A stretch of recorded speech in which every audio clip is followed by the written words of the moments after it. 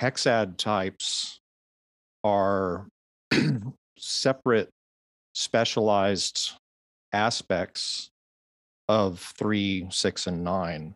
You might explain this hexagram triangle or the hexad types as forming the contraflow types in the Enneagram.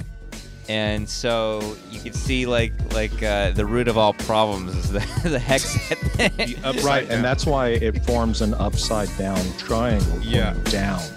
The Big Hormone Enneagram.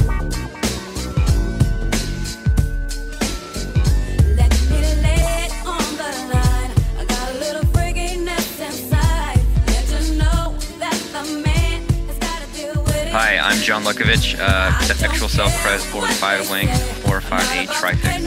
Hi, I'm David Gray, self-pres sexual 9-1, 9-7-4 trifix. What up, it's Emeka. I'm an 8 wing 7, sexual self-pres with 8-5-4 fixes. Hi, I'm Nancy. I am a self-pres social 3, wing 4 with a 3-6-9 trifix. If you like our podcast, guys, make sure you go like and subscribe on the Apple Podcast app. And if you really like us, you should definitely leave us a review. I used to do a phone voice for a couple men. I would pay for it. It's great. You used to do a phone voice for what? For men. Oh, they paid to do phone voice? They wanted to hear like my receptionist voice talk to them. Oh, yep. Wow, interesting. The corporate receptionist. Be nice to have a vagina do stuff like that. Oh my gosh, it's so easy. Only gay dudes you give a fuck about men, and they're like, "Oh my god, yeah, she likes me. Wow, me. I think she really likes me. You love me like my mother did." There's a guy who's there's an 8 who's blowing up on social media these days, and he used to run like a cam girl. He used to run like a cam girl business, and he said that I wasn't running a cam girl business. I was running a therapy business. Like there's so many sad men out there who just want some attractive woman to remember their name. Oh, God. Man. It's like, she remembered my name. I can't get a blowjob from my wife. Like she cares about me. Oh my god. Wow. It's sad. It's 100% accurate. I believe it though. Yeah, I totally believe it. One of my roommates one time was a guy, and he was like, "Nancy, I'm so afraid I'm gonna end up like one of the guys that pays you. What if I end up like that, sad and alone in my life?" And he was like so worried about that. It was really funny. And then it happened. I'm just grateful if Alexander remembers my name. Yeah. Just barely. She just every once in a while remembers it. John? Honey. Baby cakes. Weedums. People liked our fucking oh yeah. People are just coming all over themselves for that episode. It was great. Yeah. People are what? People are coming all over themselves for the Wings episode. Oh, good. You wanted me to say it again. That's why you said what? Yeah. No, that's not what, that's really not what I wanted to She wanted you to do the voice, you know, that she pays you for. I pay a lot of money for that, though. Yeah, So, you guys, the gentlemen on here, could make a lot of money doing that too. Doing That what? is true. Get your smooth operator voice and just like read poems or something. Yeah. Oh, yeah. There's a guy on Yes. TikTok I followed that literally just reads poems. He doesn't show his face or anything. And he has like millions of followers. Millions. I might have a career in that, yeah.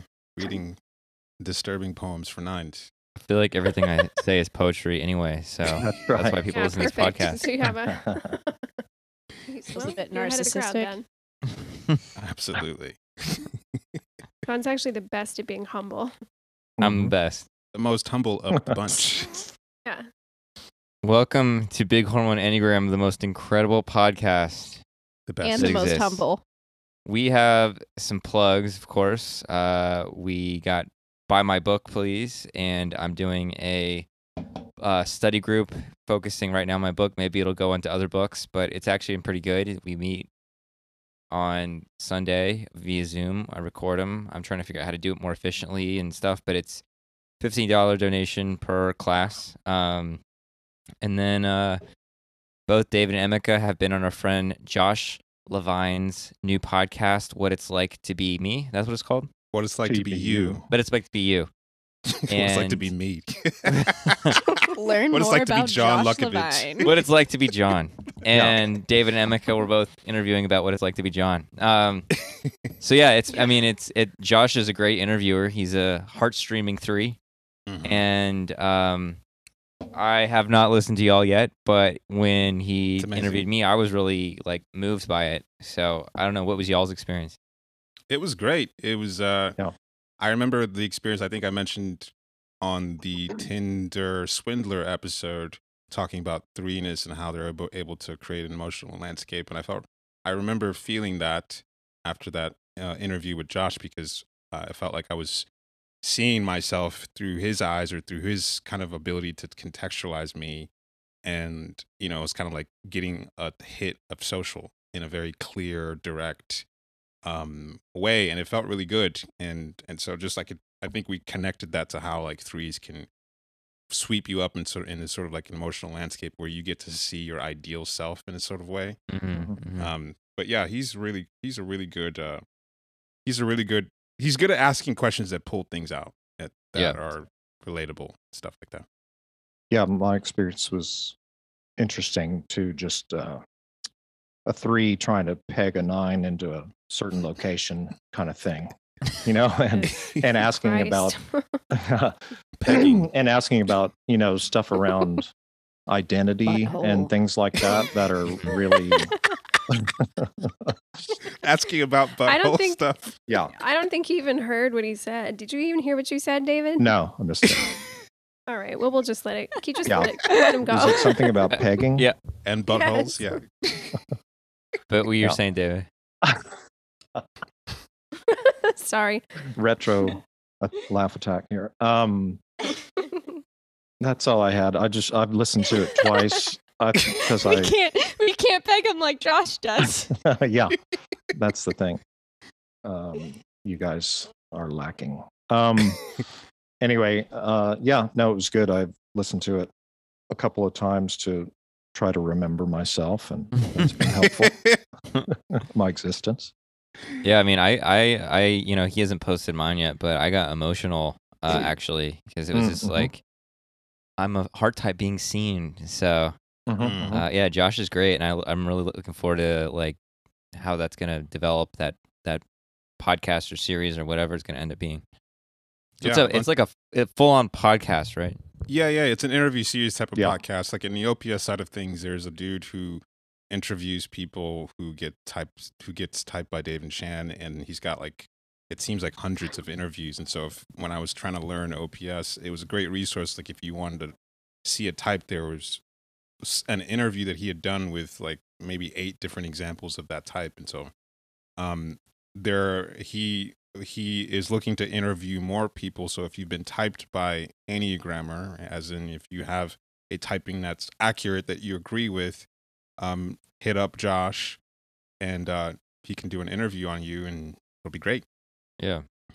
And then buy David's TriFix booklet on Enneagrammer.com or Anysight.com. And like I always say, it doesn't just teach you about TriFix. It's like teaches you about stems, and I think you can like compare different stems and isolate them and get a feel for type from an aesthetic, imaginal point of view, not just a descriptive point of view. So you can get a feel for it that hits a different sensor than just cognitively. And then is there anything else? DAA, Dark Arts Academy. Yeah. Go for it. We typed RuPaul recently. That was really entertaining, interesting typing. I didn't really know very much about RuPaul, but he is like a super prolific, has like a super successful show. And it's kind of, when you look at the full typing, it's like for a self-press, well, I don't want to give it too much away, but self-press blind, really getting some productive output like that's pretty impressive. And then we typed Darren Brown, which some people are pretty familiar with him, but he's that was a really interesting episode, because he's taking psychology and turning into entertainment, sort of like the ways that people are not aware that they are being manipulated and influenced by the media and politics and religion, and all these ways that psychological frameworks are being used to shift people's, shift people's mental space and all that stuff. So yeah. And speaking of Dark Hearts. I'm seeing Alexander and I are seeing King Woman on Friday. Oh, nice. Concert, yeah. Cool. I'm excited. Fucking love her. Yeah, y'all's episode on her was great. Yeah, she's a Mhm. performer. Yeah. People say Yeah. stuff about Nines being like, wallflowers. Like she has a big presence about her For sure. Yeah. on stage.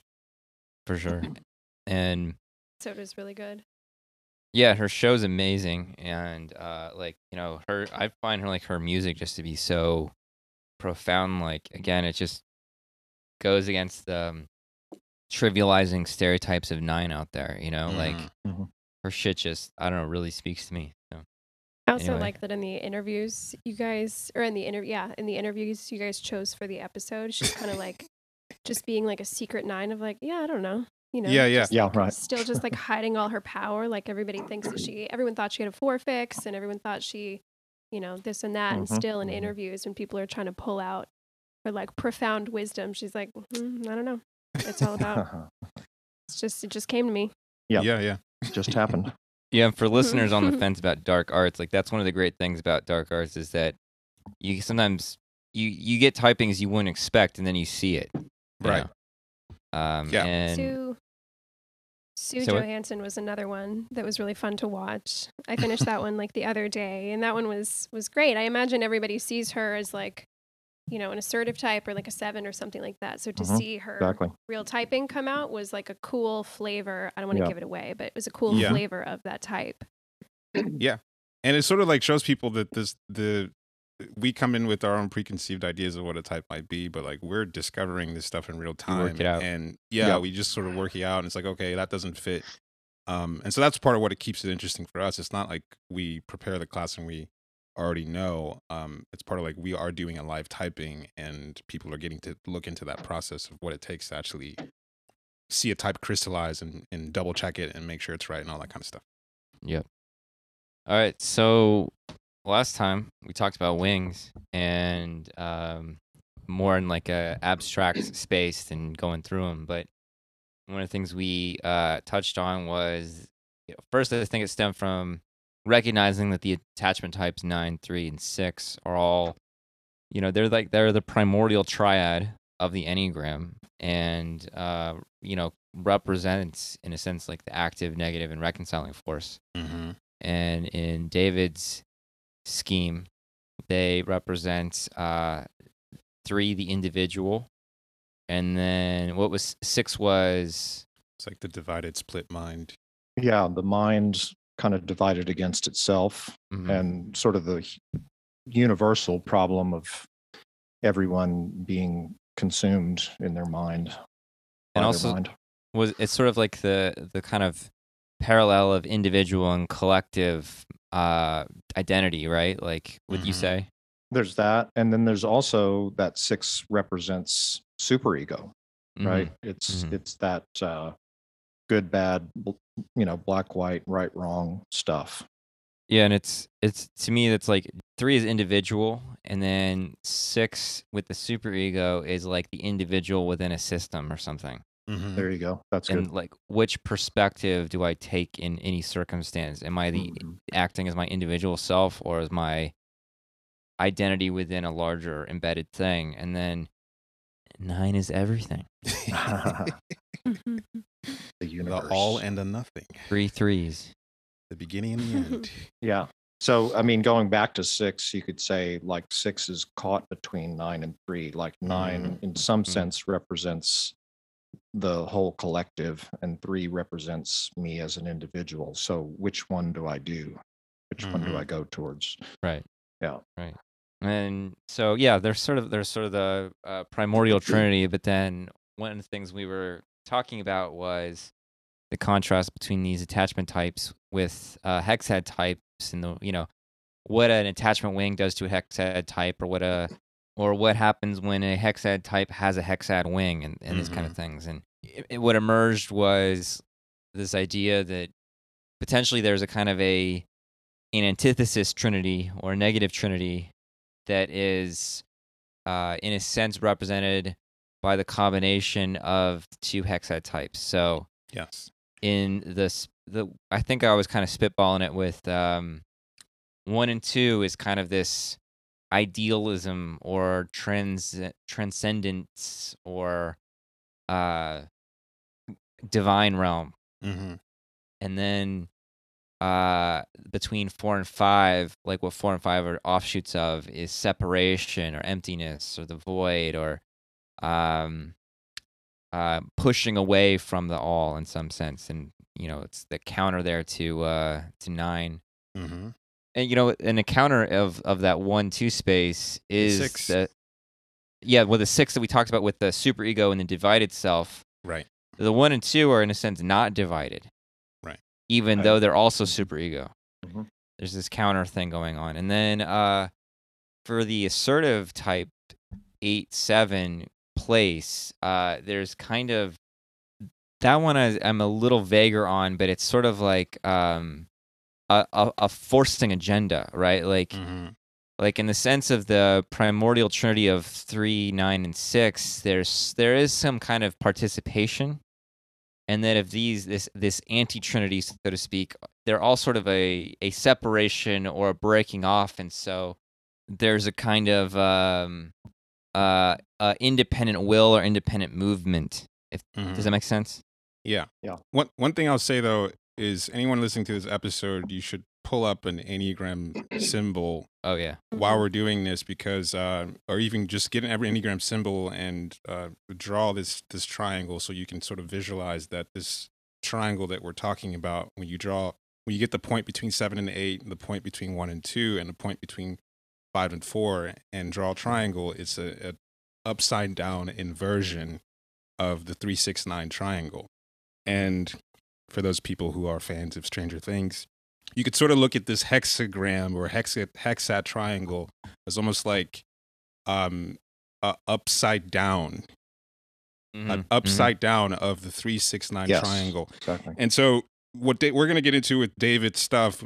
He's got something called reflections, and how 3, 6, and 9 is reflected in these hexat triangles that we're talking about, and it gets really interesting. But yeah, it sort of reflects like if this triangle of the hexat types are born from the core, like the universe is driven by 3, 6, 9. That's the thing that everything comes from. And attachment, everyone is an attachment type, but there's this attachment to frustration, attachment to rejection, that represents this counterforce or individuated counterforce to the base attachment that the universe of the Enneagram is everything's born from that attachment, but this frustration and rejection represents this the upside down of attachment. Mm-hmm. So David, I could get into if you want to get started with your reflections. So this idea is again called the reflections, and that comes initially from my schema that I call the sundial, which I've talked about before, which is just the idea that the line between 6 and 3, you can imagine it as the horizon line of Earth, right? And so at point 3 is on the right, and so that's the east. So point 3 is the sunrise in the east. Going counterclockwise on the symbol, 9 is then the sun at high noon, and 6 is the sun at sunset. And that puts 4 and 5 in the underworld in the dark, right? And so if there's, this sun rotation motif, then it occurred to me that there'd be reflections and of the sun. So one thing this gets at is that the hexad types are separate specialized aspects of 3, 6, and 9. And so in other words, for example, type 3 reflects, at dawn upward towards points 7 and 8. And so 7 is one portion of 3, or one particular specialized aspect of 3, and 8 is similar, right? So 7 is the hope, glory, shine, optimism side of 3. The aspect of 3 that's a planner, right? Kind of Or like 7. inspirational. Right. Inspirational. Right. And a goal setter, like 7 is a planner, right? The I can do it. I can do what I set my mind to. 7 is the mental center, right? And then the 8 part of 3 is the pragmatism and straightforwardness of 3, the strength and activation drive of 3. It's the 3 powering through, persevering, expressing willpower, right? So 7 and 8 are then,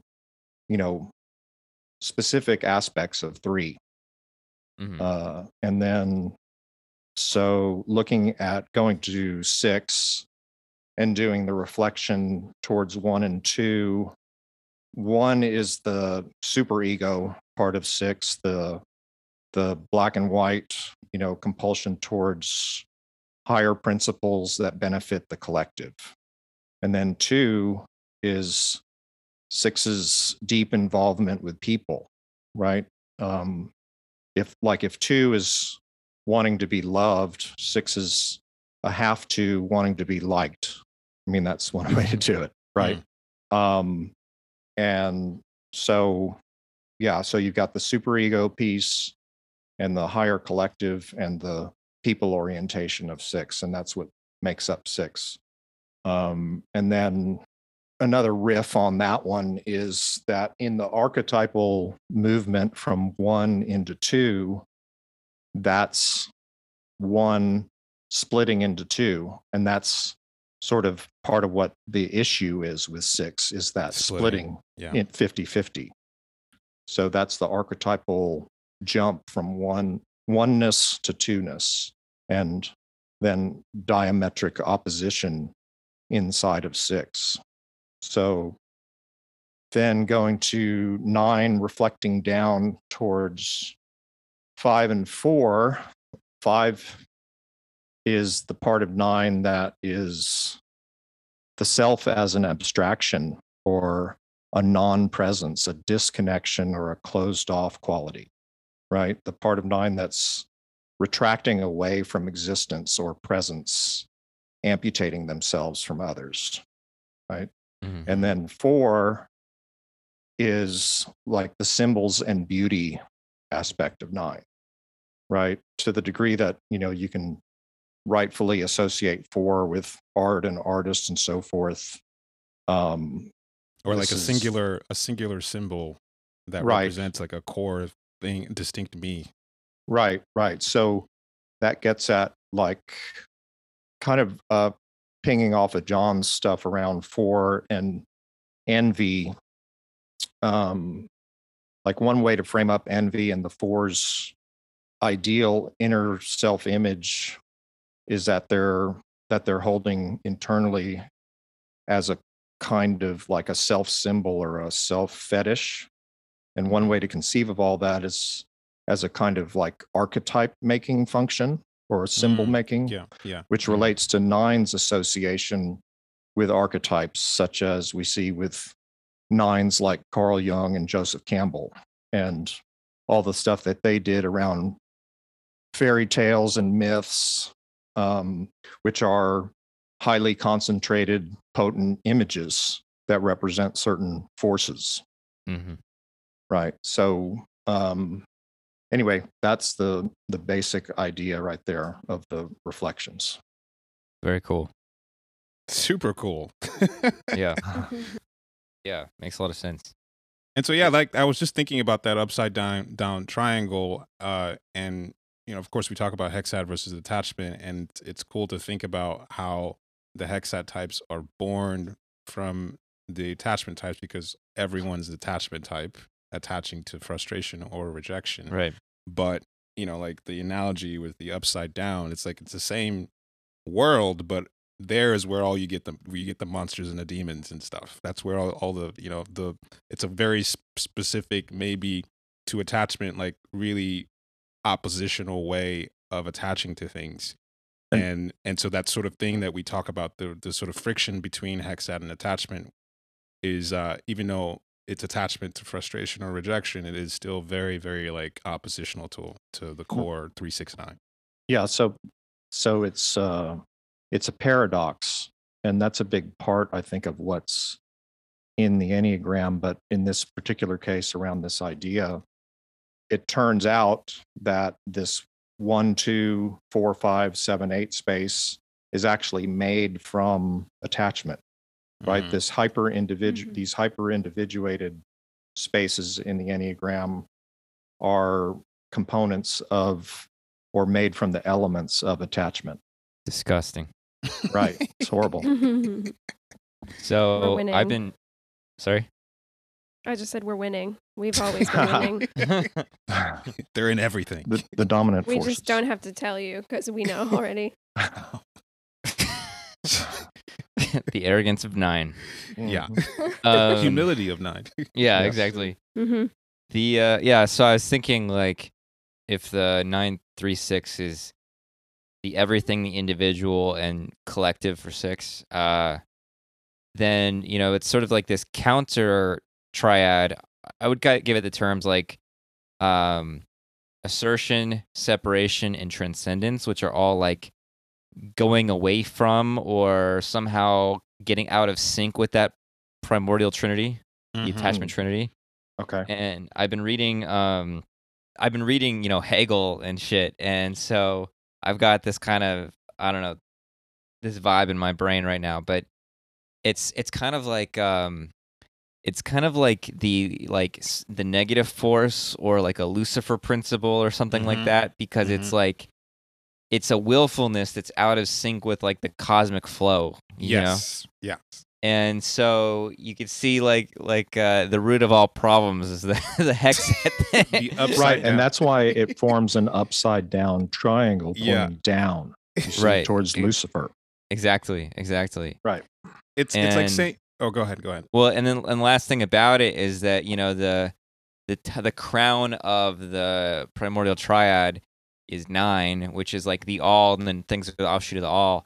Yeah. And then the counter, the bottom of the other triad is the 4 or 5 separation. So it's like the primal forces, the two forces are like this unity and separation. Yes. David, you had something about the line going vertical. That was good. From 9 to the bottom, because it's like, okay, if up there is the sunshine and the space between 4 and 5 is the black hole, the nothing. The dark. Yeah. Yeah, and I think we talked about this on the Cosmic 3-Way pod, where I think, John, you had said something like if the 9 point represents seeing all, then at the sun you can see everything, but the space between 4 and 5 represents the complete negation of everything. Mm-hmm. And so there is something cool about there being like this vertical line between everything, and then at the bottom nothing. Mm-hmm. Right. So there's a way that like that vertical piece is in a way existing outside of the other sets of reflections, and in the sense that, so the line between 6 and 3 is a horizontal line, and to me that represents symbolically an ease of crosstalk between those two. Like there's a constant, let's say, ping back and forth between 6 and 3, and this gets reflected partly in this reflections idea in this simple mathematical way, which is so 3 is reflecting up towards 7 and 8. You add 7 and 8, that's 15, but you add that down to single digit, that's 6. So 3 equals 6. And then on the other side, 6 is reflecting up to 1 and 2. So 6 is 3. So that represents that sort of back and forth thing that's happening between 3 and 6 versus this kind of up vertical light dark thing that's happening. And the between numbers 9, don't 4, and 5. change. Yeah, the numbers don't change. That's for the that other thing too, is that then with 9, it's another 9 at 5 and 4. You see, Mm-hmm. whereas the others Totally. cross, they form like an X pattern. Totally. Yeah. Yeah, That's it's awesome. interesting. Yeah. Tell me if I'm veering too far, but something that has always kind of intrigued me in a certain way is almost like the false point that's underneath 9. That's like the crisscross of 8 to 2 and 1 to 7. Right. Oh. And there's going to be something there. Yeah. Yeah, and so and like in Kabbalah, which I think the Kabbalic tree of life is of the same transmission or in the same vein of the Enneagram. Yep. And the tree of life, for people that don't that aren't that are normal, it's a diagram of 10 spheres that represent this emanation from the unknowable source. And the spheres are called Sephiroth, something like that. And this is the heart of Jewish mysticism. And this first Sephiroth is called Keter, and it represents the transition point from the nothing to the something. And these spheres, the idea in Kabbalah is that your soul emanates from one of these spheres, and that if you know what sphere it is, you know God's plan for you. And that the tree, this constellation of 10 spheres, represents the primordial image of humankind, or like the primordial, they call it Adam Kadmon, like the original Adam. And that we're made in the image of God, in the sense that we participate in these qualities of God, and they're sometimes equated to like the divine names, or Platonic forms and things like this. And in this system, there's different triads of these 10 spheres, and from Keter it emanates Hakma, which is like kind of like how do I describe it? It's like the in the sense of like the mind of God or something. It's like the blueprint of all that's going to come. And then Binah is like a particularization. Is the next one that comes. Binah is the particularization of the wisdom of God, or something like that. Like Hakman is called wisdom. Anyway, it's kind of like expansion and contraction. It's kind of like 1 and 8 in a certain way. These kind of primordial energies, and underneath, then it emanates down, and there's like the heart, and they represent different parts of the body too, and stuff like this. Anyway, there's this sphere called Dot or Doth, and it's kind of like an 11th hidden sphere. And one translation of Dot means knowledge, and it's also seen as the external aspect of Keter, that unknowable source, kind of the 9 out there. And like in this, I'm reading this book that I recommend to anybody really nerdy. It's called Hegel and the Hermetic Tradition, which is just like blowing my mind. But it talks about Dot or Doth, and it says that let's see. According to Sholem, who's this Kabbalistic scholar, Dot is supposed to represent the external aspect of Keter, which is directly above, Keter is directly above Dot on the tree of life. What could this mean? Keter, we have seen, is a will or a drive that is constituted by the tension of the nothing and unity, or indeterminacy and determinacy. Dot is sometimes referred to as the temporal present, and Keter, which is above it, as the eternal now. I want to suggest that Dot is time itself, conceived in opposition to Keter's eternal now, which is, of course, outside of time. Dot is called knowledge because it represents the contact point of the Kabbalist with the Sephiroth. Our knowledge of God and the cosmos is a unity of wisdom, Hakman, and understanding, Binah. A knowledge of wisdom through understanding. We know that the eternal is a sensuous way, and our knowledge is in time. Significantly, Dot is also sometimes referred to as Holy Spirit. So, Dot is kind of time. It's this entry point. And what's interesting is that this point between, where the 1, 7, and 8, 2 lines crisscross is on the hexad. And the hexad in particular represents the law of 7, which represents time and process. And so there's something about it being underneath 9, the eternal now, that it's like it is like I think it represents time and the access point where these eternal ideas of God or these moments of God are able to express themselves within a process. And it's not that 4-5 is time as the antithesis of unity. It's just the absence. And so it's like the tension between the unity and the nothing is time. Well, and that recalls, if this is comes back to the sundial is reflecting time, Exactly. right? Yeah. And then the other thing too, you mentioned, what was it, expansion, and what was the other, what's the opposite? Is it contraction? Contraction. So one of the other riffs on this reflections idea is that 3 is take away 9, right? 9 is everything Gladly. and nothing. Right, exactly. So Just get rid of it. Wow. 3, so 3 is reflecting towards 7 and 8. That's expansion. Those are the two biggest numbers if you take away 9, right? And then 6 is the contraction. It's going back, reflecting back towards 1 and 2, the smallest numbers. Oh, that's cool. Yeah. Yeah, and in Egyptian mythology, the Ennead of Heliopolis, there's the androgynous Atum Ra, who represents 9, and he wakes up from the primordial void of Nun, which is, the unmanifest, transcendent nothing. And Where we get the word none, probably. None, exactly, right. Yeah. And he wakes up and he masturbates, and because that's what 9s do. Yeah, Is they just every day. They're cozy. They wake up. It's like Beat off. and then he produces. He's androgynous.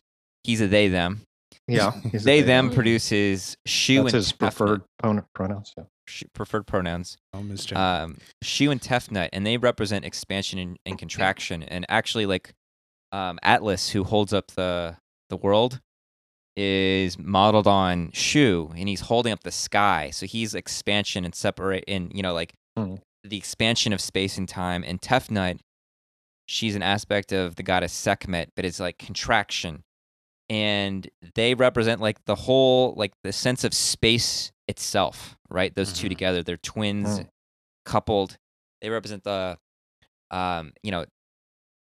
just those principles of contraction, expansion, not just in time, or not just in space, but also in time. Like all those principles of thingness are represented by them.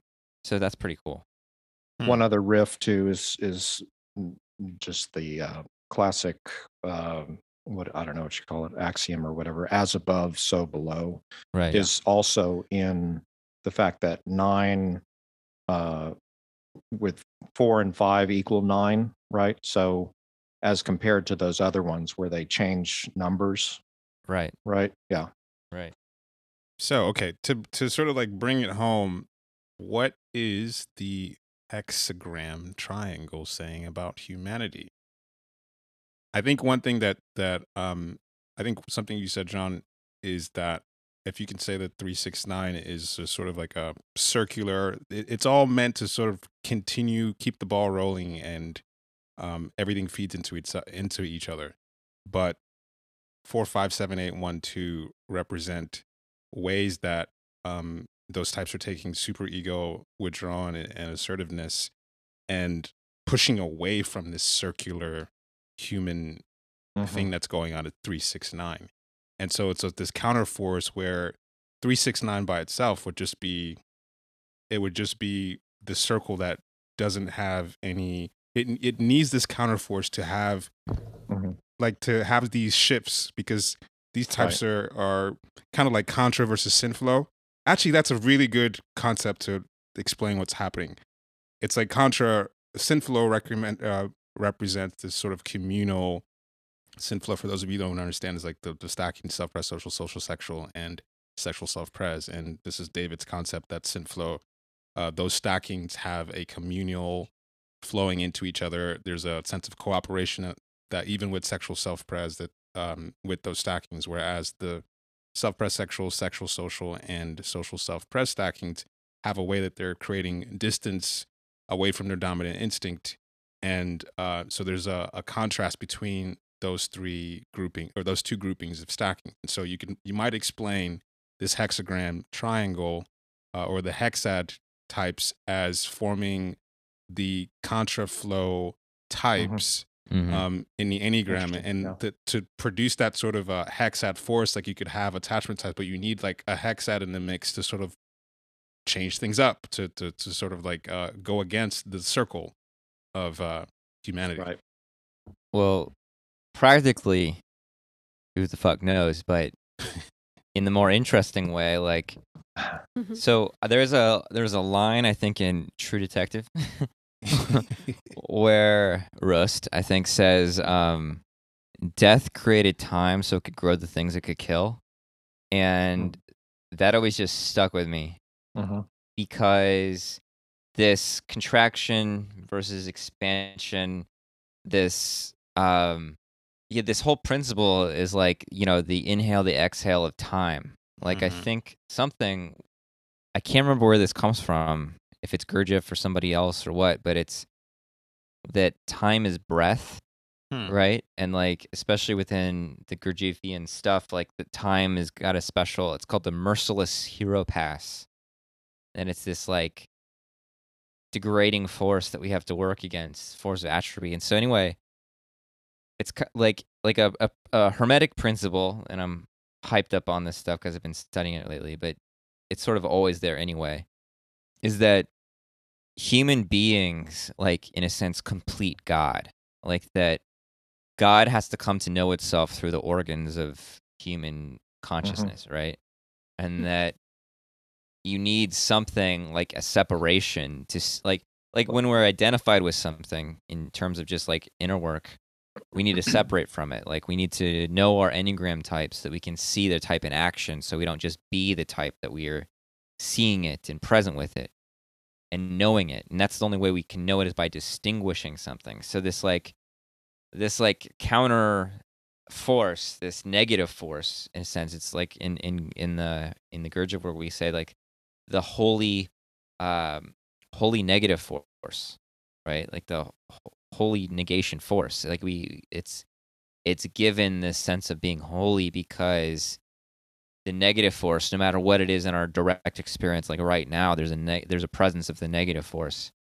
That is what gives us the separation that allows us to come into the reconciling force, the reconstituting force, and that all like Greek, Hermetic, Egyptian ideas were this sense that some kind of separation is necessary because the coming back together produces a new something. And like, I have this tattoo that I tattooed on myself that comes from, I kind of hate Aleister Crowley, but he wrote the book, he channeled the Book of the Law, and I just like, this line has always just stuck with me, which is, "I am divided for love's sake, for the chance of union." It's the same principle of this division that leads to a unity instead of a formless fog or something like that. Is it making sense? Yeah. All right. So let's. Well, did you have something? No. Okay. I was just gonna say, just to humanize this a little bit for people who've been completely lost. Nancy and Alexandra, talk about your impressions of the opposite hexad zone. Alexandra's a 9. Talk about 5, 4, 5. Now that you're with the 4, 5, and Nancy, I want to hear your impression of assertive types like 7 and 8, or that Talk space. about how good it is. Yeah, what's your impression as a 3 of the opposite energy? Nancy, you go first. Do I start? No, I don't want to. You're making me look bad. Well, it's just kind of a large question.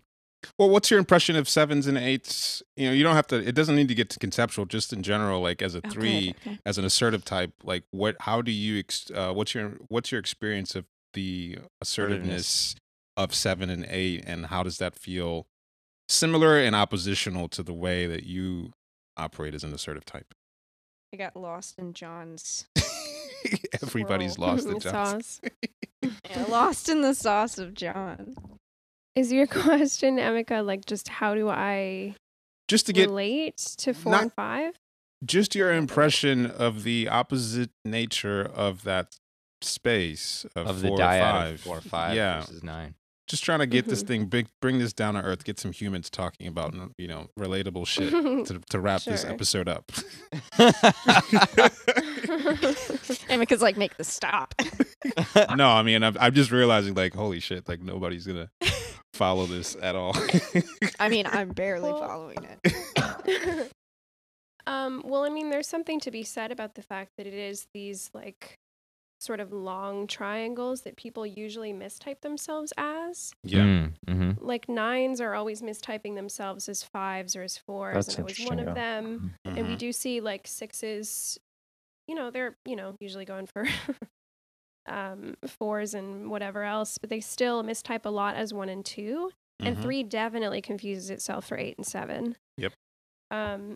So I have always kind of seen, as somebody that mistyped as a 5 in the beginning, I always saw myself obviously in the withdrawn sense, but in the like really unavailable Yeah. sense of 5, or at least like what I understood 5 to be at the time.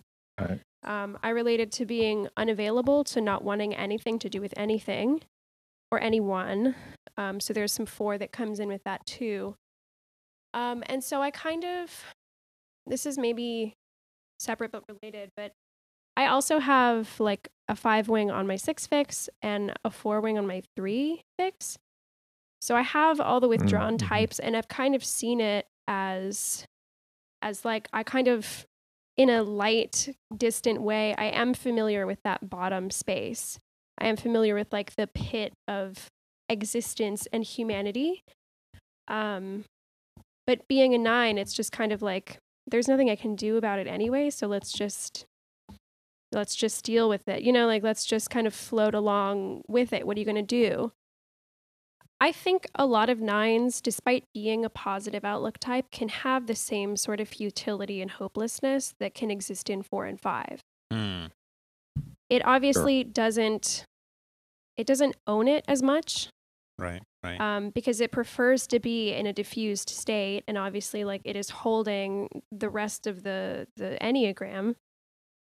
But I don't know, that's been my relationship to 4 and 5, like not just the obvious things of being withdrawn, but I actually do think that 9 has a way of carrying all the pain and all the suffering and all the like misery of the world, and being able to be detached but participating at the same time. I mean, 9 is definitely separating in its own fashion. Right. Oh. Right. Mm-hmm. And even just being with a 4 with a 5 wing, so John's in that space where like we make up that little triangle ourselves. There are obvious overlaps with the both of us. Mhm. Like there's an obvious impulse to pull away from things, to feel like our energy is being stolen from us or taken from us without will. It's obviously going to be more, I don't know, I'm going to be more sensitive to it because I'm a 9 and because I have social, so I just have more antennas out for that. But there still is that kind of recoil that I have that is very obvious in 4 and 5. It's just way more subtle for me. Is that making any sense? Yeah, that's great. That's Something coming to me about this, because like what can we like practically use in a certain way? And it's like it's kind of faint right now, but it's sort of like we're both separating, right? But Alexandra needs to separate. Like, so as a 4 with a 5, I actually need to get into that universal space more. Mm-hmm. And maybe it's not anti-separation, but there's something there that's like counters that like I'm trying to push off from things, because like when I separate, it's like a default of just actually just being disconnected and then needing to go by myself.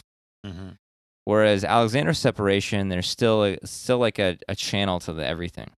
Yeah. Yeah, I separate because there's nothing left. There's no like space left to absorb, so I have to. or else I'm just, it's like the sponge is totally full. So I have to go because I'm useless now. I'm completely full. There's nothing else anyone can do with me. Mm-hmm. Yeah, I don't know. There's something in there. I'm kind of not quite getting it, but there's something about how our separation can be almost the sponge thing. Like, part of it is that nines have a hard time holding on to their individuality, so they start absorbing from the outside. Mm-hmm. Mm-hmm. I think there's something energetic in this also, in that like 4 and 5 maintains its energetic separation. Right. Yes. Whereas 9 like secretly is separating, but the energy still remains very open. So what I can take from the 4-5 space is energetically separating also, in order to like keep my participation actually, or like lengthen it or preserve it or whatever. There we go. Yeah. Mm-hmm.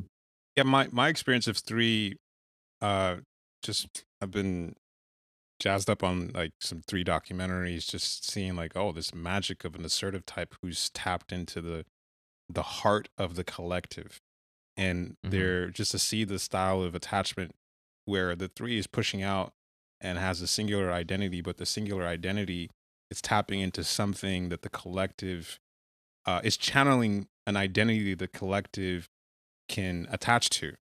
And the 8 thing is sort of like, well, I'm going to reality distort and create the thing that I want. And it's very egoic and it's very, forceful. I'm going to make reality into what I want it to be. And 3 is like, I'm going to push out there, but what I'm doing is in conversation with some deep identity that everyone can tap into. And so it just feels very collective. It feels very tapped into, what it means to be human, versus 7 and 8, which is, very seemingly narcissistic, like egoic types that I get what I want. It doesn't matter what's going on. I'm going to try to get what I want. So I just wonder what the 3 perspective on the, Nancy, you got anything? Well, so a couple things that Alexandra said spurred my brain, and then they left. But I think some of the 3s definitely mistype as 7s a lot, and I have been told by many people that they think I'm a 7 or an 8. Mm-hmm. Oddly enough, when I'm angry, a lot of people think I'm an 8, which I'm like, 8s aren't just anger, but interesting take. So I think we share a lot of that forward momentum kind of energy, but I often feel like 7s are too flippant with it, and that 8s aren't flippant enough. What does that mean? It means like they don't have enough fun with it. So it feels like I am the point of the triangle where like that kind of combines. Like that kind of freedom of the 7 to have a little bit of fun, and that energy of the 8 to kind of drive through kind of combines into 3ness a little bit. Yeah. But I definitely experience it differently than like I think a 3-wing 2 would, because I think I have a lot of like pessimism from that 4-wing. Right. It kind of keeps me from like relating to that 7 space.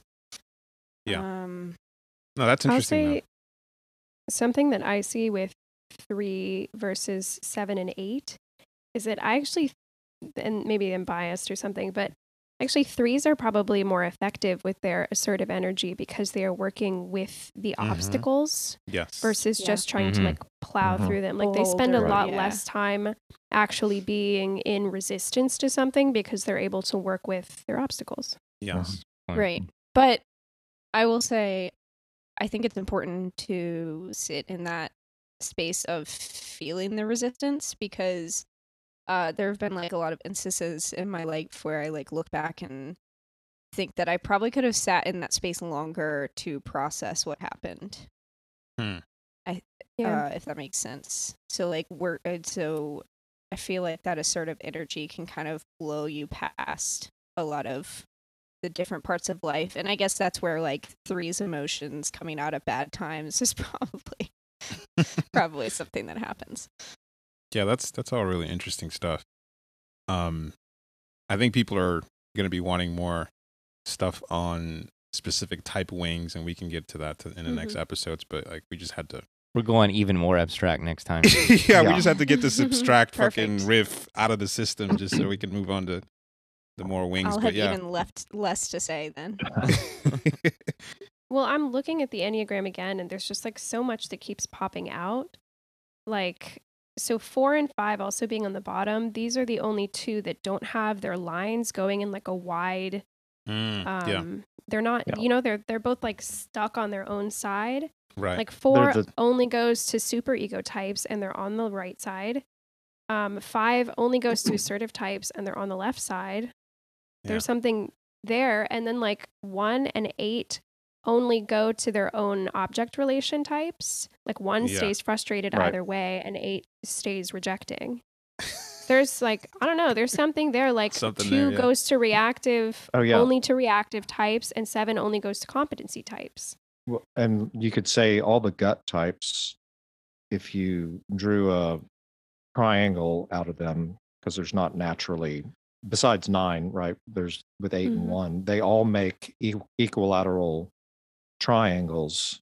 Mhm. And that's like that's the most firm, immovable triangle, right? Yeah. So yeah. that explains something about gut energy and its immovability and its stubbornness. Mm. Yeah. And I've got an article speaking to what you're talking about, Alexandra, on my site about just the narrowness of the 4 and 5 points. You know, those are the 2 sharpest angles, and Mhm. they take up the least space if you made a Yeah. triangle out of each of them. And that's, of course, symbolic of their separation and Trying to wedge And- ourselves out of existence. yeah, and the distilling quality of them, you know, they're Yeah, mhm, sharpening, totally. tapering into more and more specificity. Mm-hmm. Mm. Yeah, that brings me but even back to something else that I relate to about 4 and 5. Is like, again, I know that I have 4 and 5 as like part of my overlay, but even that specificity is something that like I actually do relate to when I can find it. Mhm. And I don't think Yes. it's just a one wing thing. Right. They're actually like, I don't know. It's almost like because I'm taking in everything all the time, that I can get like, it's like one small thing can set off a trail of other things. But like, I don't know, I'm losing my train of thought, but there is something about like the narrowness and the specificity of Mhm. 4 and 5 that I've always been able to access and pick up on, despite also being super open and diffused as a Mhm. 9. Here's another thing, if talking about angles and in the abstract world. If you look at 2 and 7, those are the most wide open angles, Yeah. right? Mhm. And that represents sort of the bigness of personality that they represent. They both have wide open mouths. Like Yes. Yeah. 7 wants to taste everything, and then looks like 2 wants legs to to me. kiss you and Yeah, I was suckle gonna say you it's and- wide open legs. Those look like wide open legs. Yeah. Please make love to me. Please, dear God, make love to me. It's an X pattern right there where we're at the center. You know what that means. Oh yeah. Triple Happy X. Pride Month. Anyway, we've been going for an hour. All right. Yeah. Anybody? Anything At else? least we left it on fucking. Yes. The most We important. started it, sort of started it on fucking, and we left it on fucking. Yes, we did. Yeah, we started it with Josh pegging me. Pegging. Yeah. Yeah.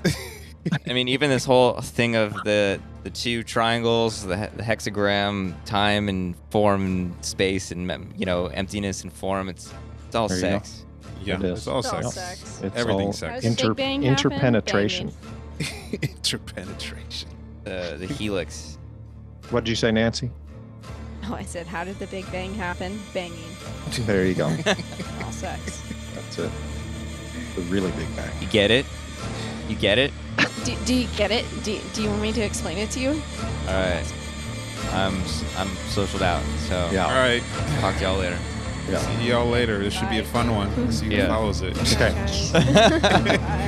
Bye. Bye. Bye.